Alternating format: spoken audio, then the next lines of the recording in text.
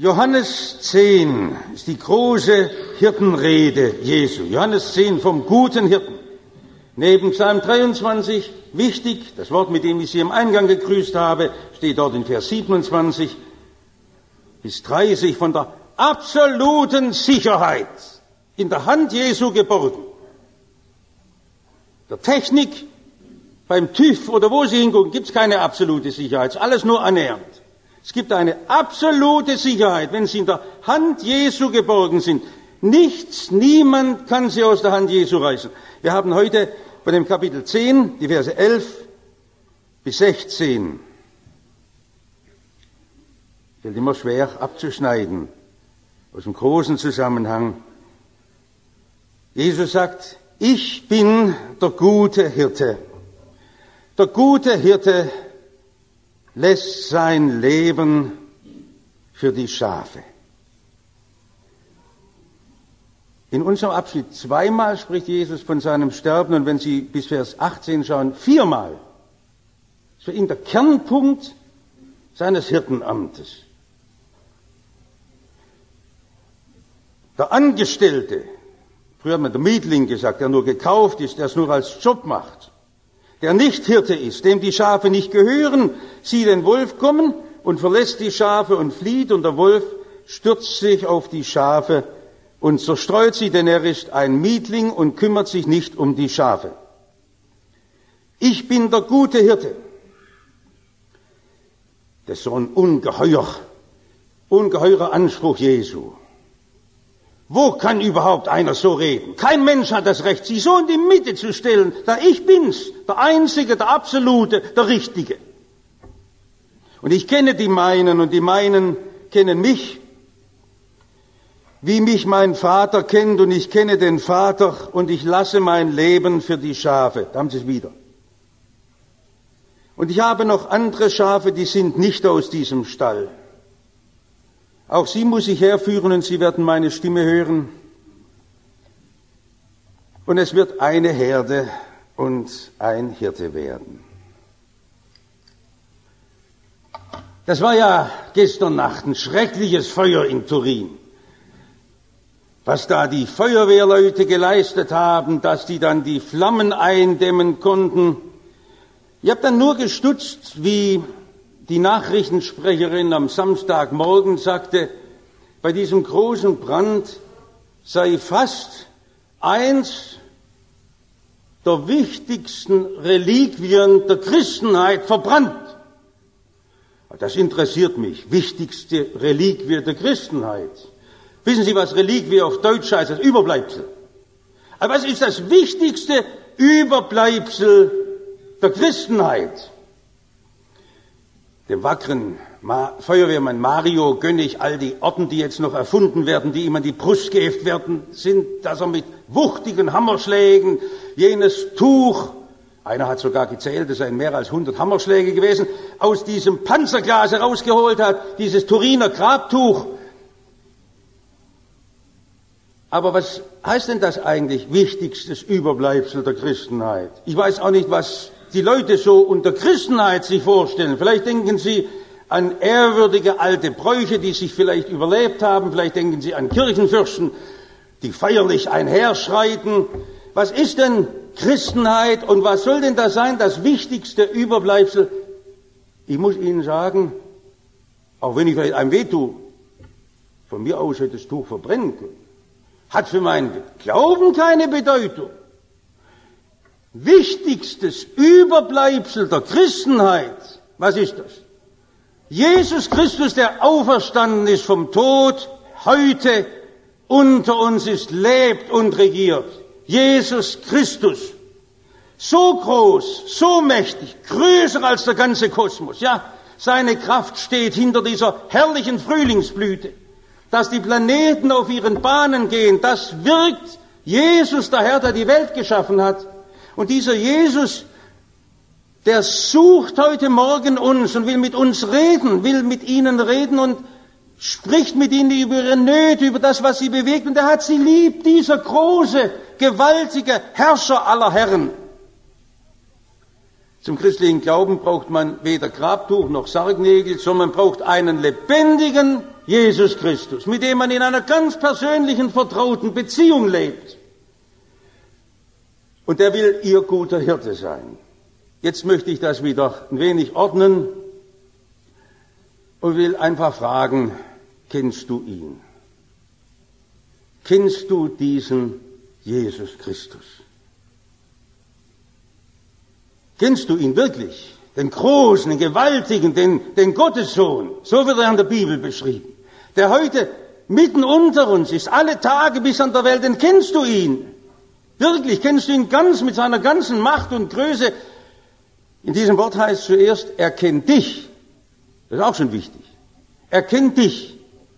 Er kennt dich, und zwar so tief, wie dich niemand kennt, wie du dich selber nicht kennst. Er kennt sogar deine geheimen Gedanken, deine Sehnsüchte, deine unausgesprochenen Wünsche. Er kennt dich durch und durch, bis ins Innerste, bis in die Abgründe deiner Seele hinein. Kennt er dich? Das ist ein wunderbares Geheimnis. Das heißt, also ich verstehe es nicht mit meinem Kopf, aber es ist trotzdem wahr und ein Faktum, dass dieser Jesus Christus mich schon gekannt hat,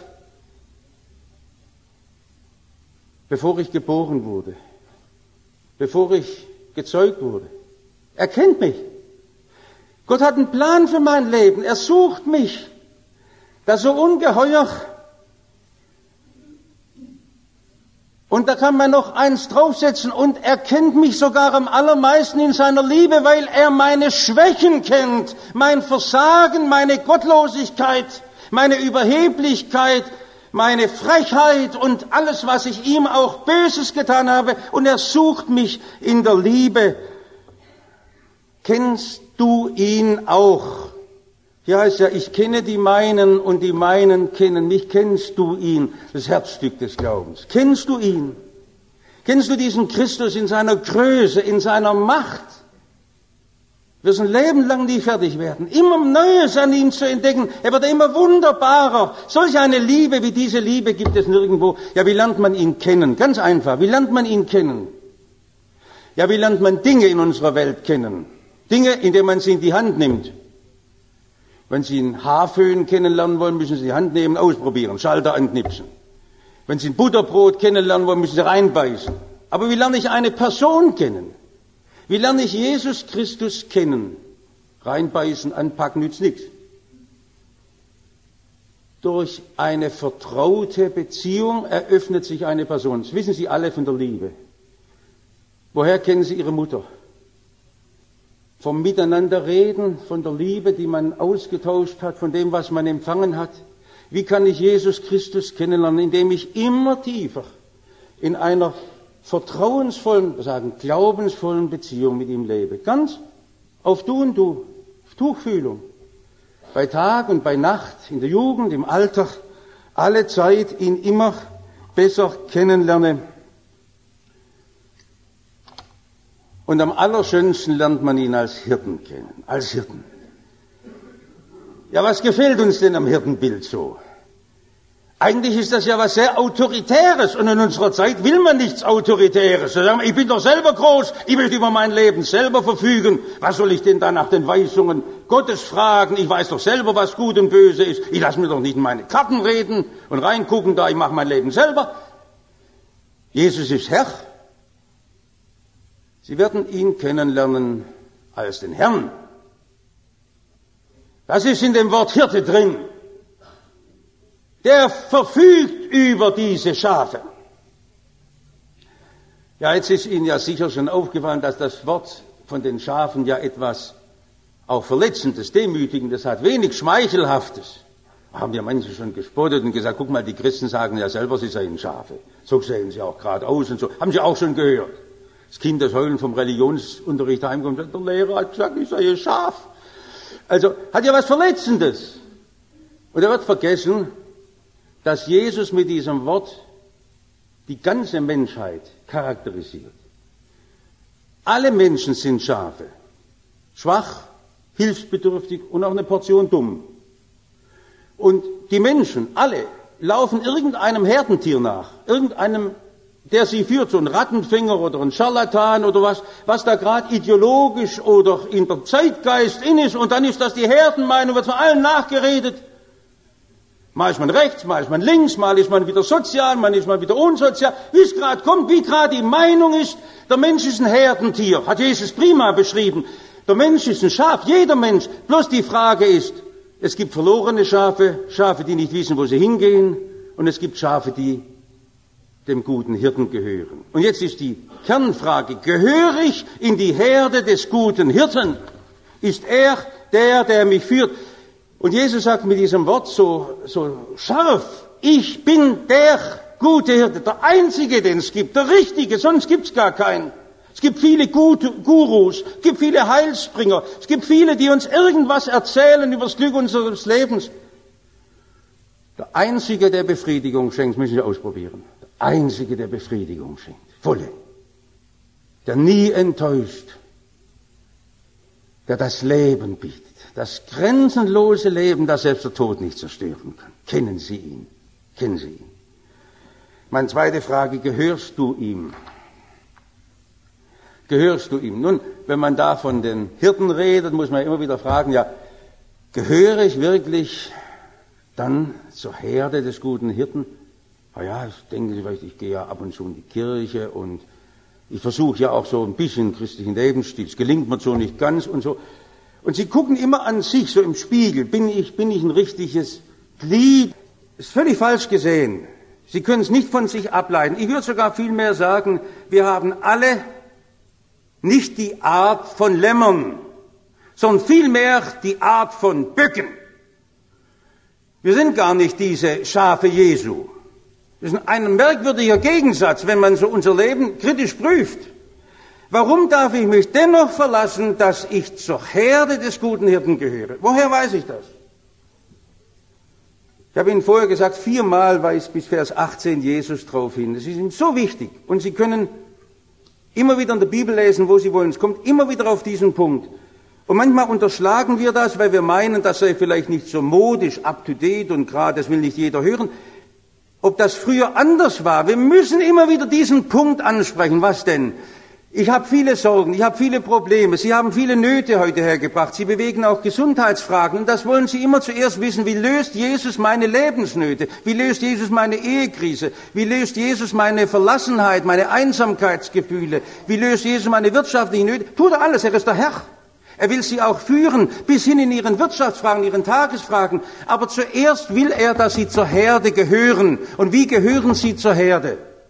Nicht indem Sie heucheln und Ihr Äußeres verstellen und mit frommer Sprache daherreden, sondern indem Jesus für Sie den Kaufpreis zahlt, dass Sie zur Herde gehören.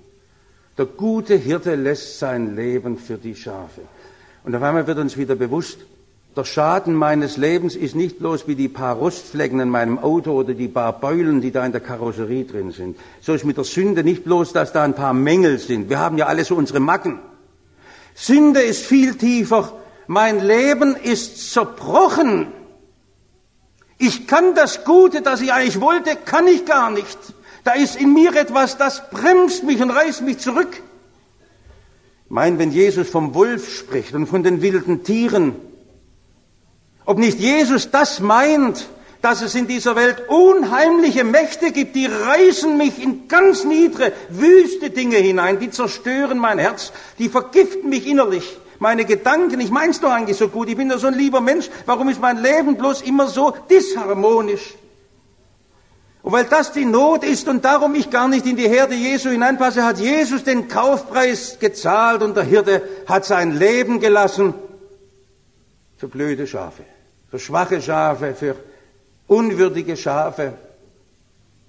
Und dass ich zur Herde Jesu gehöre, das hat einen Grund, nur den einen Grund. Weil er sein Blut für mich vergossen hat. So identifiziert sich, so sagen wir heute, ist ja immer mit den Fremdwörtern meinen, was sagen wir es klarer, identifiziert sich Jesus mit meiner Lebensnot. Und das erleben Sie erst, diese Freude, ich gehöre zum guten Hirten, ganz unlösbar, wenn Sie sich ihm so ausliefern. So ganz einfach ausliefern. Sagen, da Jesus, da ist meine Not, meine Schuld, mein Versagen, meine Untreue, die bösen Taten und die furchtbaren Gedanken, und ich leg's doch bei dir nieder. Der gute Hirte lässt sein Leben für die Schafe. Ich will doch zu dir gehören. Und das ist Eigentumszeichen. Sie wissen doch, dass die so Zeichen oft einbrennen. Das Eigentumszeichen, an dem man die Schafe des guten Hirten erkennt. Die Freude bis zum Lebensende und noch in der Ewigkeit. Er hat mir alle meine Schuld durchgestrichen. Da habe ich ihn erfahren, den guten Hirten. Gibt's das überhaupt je noch? Es wäre ja schon viel, wenn er es mir nicht nachtragen würde. Es wäre ja schon viel, wenn er sagt, ich rede nicht mehr drüber. Aber wie das seine Liebe nun noch größer macht, je schlimmer die Schuld meines Lebens ist, wie er mich überschüttet mit seiner Liebe, nur damit ich gerettet bin, damit ich nicht verloren gehe, damit ich bei ihm bin. Das heißt mal in der Bibel, wir gingen alle in die Irre wie Schafe. Ein jeder sah auf seinen Weg. Und dann haben wir Jesus gefunden. Das ist gewesen. Den guten Hirten, wie er uns gesucht hat. Noch ein letztes, bist du geborgen? Wenn wir vom Hirten reden, ist ja das angestrebt und gemeint. Der gute Hirte gibt eine Bergung. Das ist etwas, was unsere moderne Zeit ja nicht mehr kennt. Obwohl wir seit über 50 Jahren in einem unwahrscheinlichen Frieden leben. Das hat es ja noch nie gegeben in der deutschen Geschichte. Obwohl wir in einem Reichtum leben und doch die Geborgenheit fehlt. Die Menschen sind zerrissen, hin und her gerissen. Haben Sie die Geborgenheit, die richtige Geborgenheit, den Frieden? Jesus spricht vom Mietling. Was ist denn ein Mietling? Einer, der es nur um des Amtes willen macht oder um des Geldes willen. Also der ganze Abschnitt ist ja auch eine dauernde Anklage. Wir nennen uns ja so gern Pastoren, Hirten. In jedem Dienst, den Sie für Jesus tun, sollen Sie ja die Hirtenliebe des guten Hirten widerstrahlen. Das ist ein ganz großer Anspruch. Uneigennützig, bloß aus Liebe, nicht um meiner selbst willen. Ach, das ist ein ungeheures Vorbild, wie das Jesus tut. Er ist doch nicht der Mietling, wie er uns sucht. Und dann spricht er davon, wie er nun sich ganz für die Schafe hingibt. Das heißt, der heutige Tag, der morgige Tag und alle Tage bis zum letzten Schnaufern, die Sie tun in dieser Welt, sollen Sie in dieser unmittelbaren Geborgenheit des guten Hirten leben. Er will mit dieser ganz absoluten Treue Sie versorgen, in allem, was Sie bewegt, in allen Stunden der Einsamkeit. Er will so nahe bei Ihnen sein. Verstehe es, wer es kann, das übersteigt uns zu verstehen. Ist das wirklich wahr? Und noch einmal, ja, warum gilt das denn? Weil Jesus bei dem sagt, was er für mich getan hat, wie er mich zu seinem Eigentum erwählt hat. Für dich ist alles geschehen. Ich habe das Blut fließen lassen für dich, damit du mein eigen seist, damit du mir gehörst. Und dann ist gut, dass das auch ganz klar ist. Der Herr ist mein Hirte. Der Boss, ist Englisch. Der Sagen hat in ihrem Leben der gute Hirte das Sagen. Oder wollen Sie immer wieder dreinfunken? Wollen Sie immer wieder ans Steuer greifen und in die andere Richtung rumdrehen? Lassen Sie ihn Herr Ihres Lebens sein. In Ihren wichtigen Entscheidungen. Wenn Ihre Gefühle Sie treiben, wenn Ihre Gelüste hochkommen, sagen, nein, ich möchte den Weg gehen, den der Herr geht. Das ist die einzige Segensroute meines Lebens. Auch wenn er mich ins Tal der Todesschatten führt, so haben wir vorhin in diesem Psalm 23 gebetet, dann ist er da. Und woher wissen Sie, dass er da ist? Weil so ein schwummriges Gefühl durch den Magen geht? Nein, das ist keine Gefühlsfrage. Weil ich das vermute? Nein. Weil sein Wort es mir versprochen hat. Und sein Wort bricht er nicht. Sein Wort ist wahr und trüget nicht. Und ich erlebe das selbst in der Dunkelheit, wenn ich nichts mehr sehe, wenn ich nichts mehr verstehe, wenn die Ängste hochkommen und die Einsamkeit so mich bedrückt, dann weiß ich doch, dass er mich umgibt. Am schönsten doch in dem Lied, das man sicher fälschlich als Kinderlied bezeichnet. Es hat eine Frau in der Barockzeit gedichtet, als sie mit Zinzendorf auf der Ronneburg war, die Luise von Hain, weil ich Jesu Schäflein bin. In des Hirten Arm und Schoß Amen, ja, mein Glück ist groß. Ganz wunderbar geborgen. Er hält mich. Auch wenn mein Glaube zweifelt und flattert, er hält mich. Er zieht mich wieder hoch. Er hat sich an mich gebunden und ich darf ganz fest auf ihn schauen. Jetzt ist nur merkwürdig, wir sind nicht am Schluss. Es könnte ein 4. Punkt sein oder ich kann es einen 3. anfügen, wie Sie wollen. Die meisten frommen Leute begnügen sich damit, sagen, ist das nicht schön? Und vergessen die 2 Verse, die da noch kommen, dass Jesus sehr klar sagt, ich habe noch andere Schafe. Die sind nicht aus diesem Stall, also nicht bloß aus dem Volk Israel. Da dachte er an uns, an die Germanen oder an die Japaner und die Chinesen. Die muss man auch noch herführen. Treibt sie das um, andere Menschen müssen vom guten Hirten erfahren. Komisch, die meisten Christen hören den einen Teil und sagen, ist das nicht schön, ich habe einen guten Hirten. Und haben keinen Eifer, andere daran teilhaben zu lassen. Sagt, ach, ich möchte den anderen nicht ihre Kultur rauben.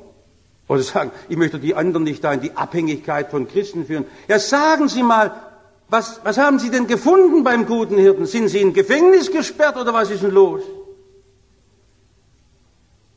Kennen Sie die schöne Geschichte von dem 23-jährigen Mann, der durch die Westminster Abbey in London ging, kam gerade aus Afrika zurück, wollte eigentlich an den Kongo-Fluss und seinen Bruder helfen in der Missionsarbeit, Peter Cameron Scott.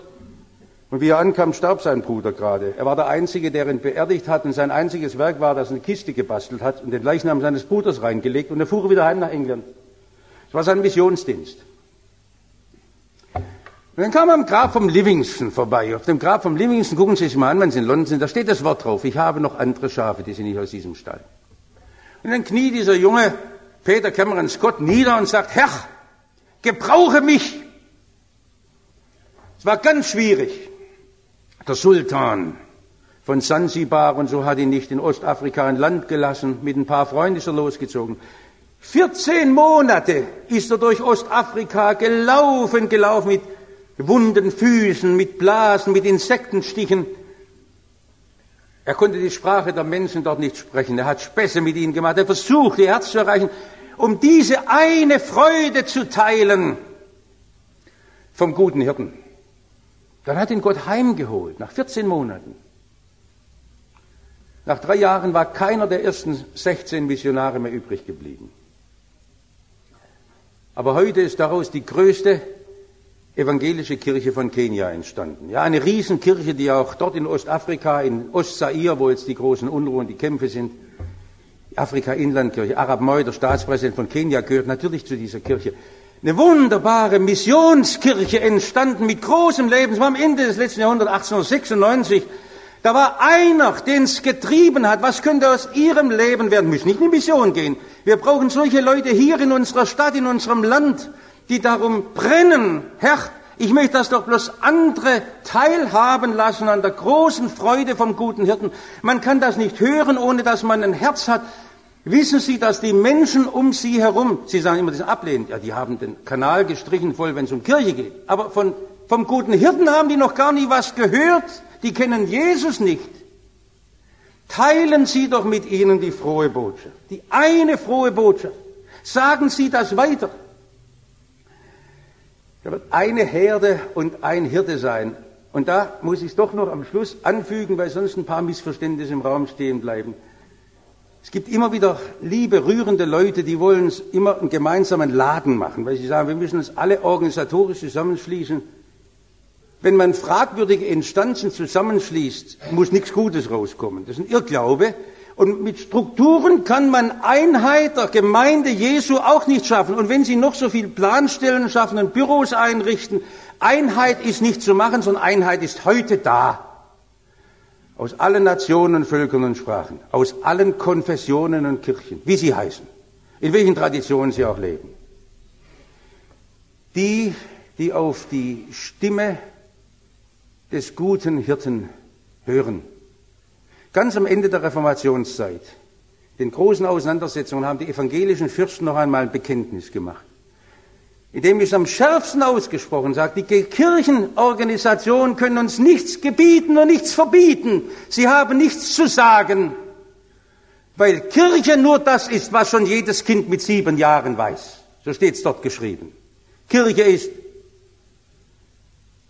die Schäflein, die die Stimme des guten Hirten hören. Und die Einheit ist heute schon da. Dazu dürfen Sie gehören. Dazu sollen Sie andere hineinführen in diese herrliche Freude. Wie wird das einmal ein Jubel sein, wenn wir in der Ewigkeit das auch noch mit den Augen sehen. Amen.